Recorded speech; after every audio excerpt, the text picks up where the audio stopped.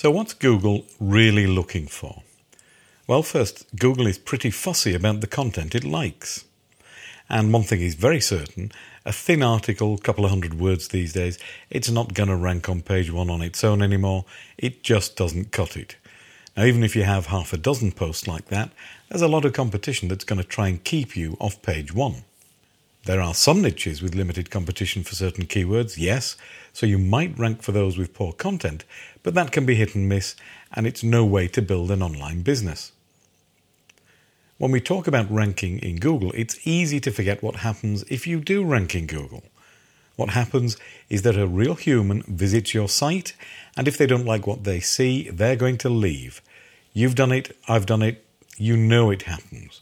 If you click on a site that's not interesting, what do? You probably don't stick around for long. Well, we want our visitors to kind of turn the page. We want them to keep reading. And to keep a human happy and keep them reading, that's what Google wants to do so they can keep on selling advertising. So it's a good idea if you post relevant content to your main niche. Look, if you've got a sewing site, you're probably not going to impress your viewers and visitors by talking about storing wine at the right temperature. Those are not really very related. You have to produce quality content, and most of the time that's going to be longer content. And with longer content, you can give people more information and more options so they can kind of pick and choose the bits of information they want.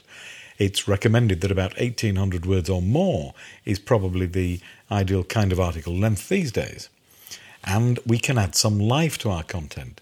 Plain text is very difficult to read and it can be boring. So look, 2020, we can add videos, audio, images, rich media of all kind, and we can mix and match those media types and use more than one on a single post. We need to give people something that looks good because people do judge a book by its cover. Visually appealing is appealing, right? Now, take care to avoid your visitors leaving. Technically, a low bounce rate means that the visitors don't hit the back button and go search again in Google. If they do hit the back button and go searching again, it tells Google that your content didn't meet their needs for their keyword. Google is less likely to recommend you in the search engine in future. Now, if you take care of those factors, you're likely to get a boost in the search engines, yep, but they're not the only factors. A good backlink strategy with quality backlinks is important, but even if you got to page 1 with just backlinks alone, remember you still have to keep your visitors with your content. Now, publishing on social media can engage new viewers and draw them back to your site if you publish quality content on social media as well. The vast majority of your site content does need to be on point with your site's topic, as we said earlier. Yeah, obviously.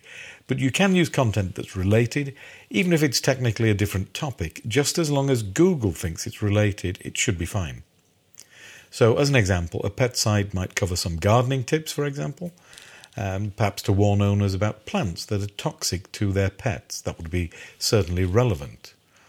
Now, if that sounds like too much work, good, because it means your competition will feel the same way, and most of them will not put in the work necessary to create the kind of quality content and the length of quality content that you need. That is to your advantage if you put in that work. So content should contain other forms of media. That's great, but it can be expensive. Images are expensive to purchase.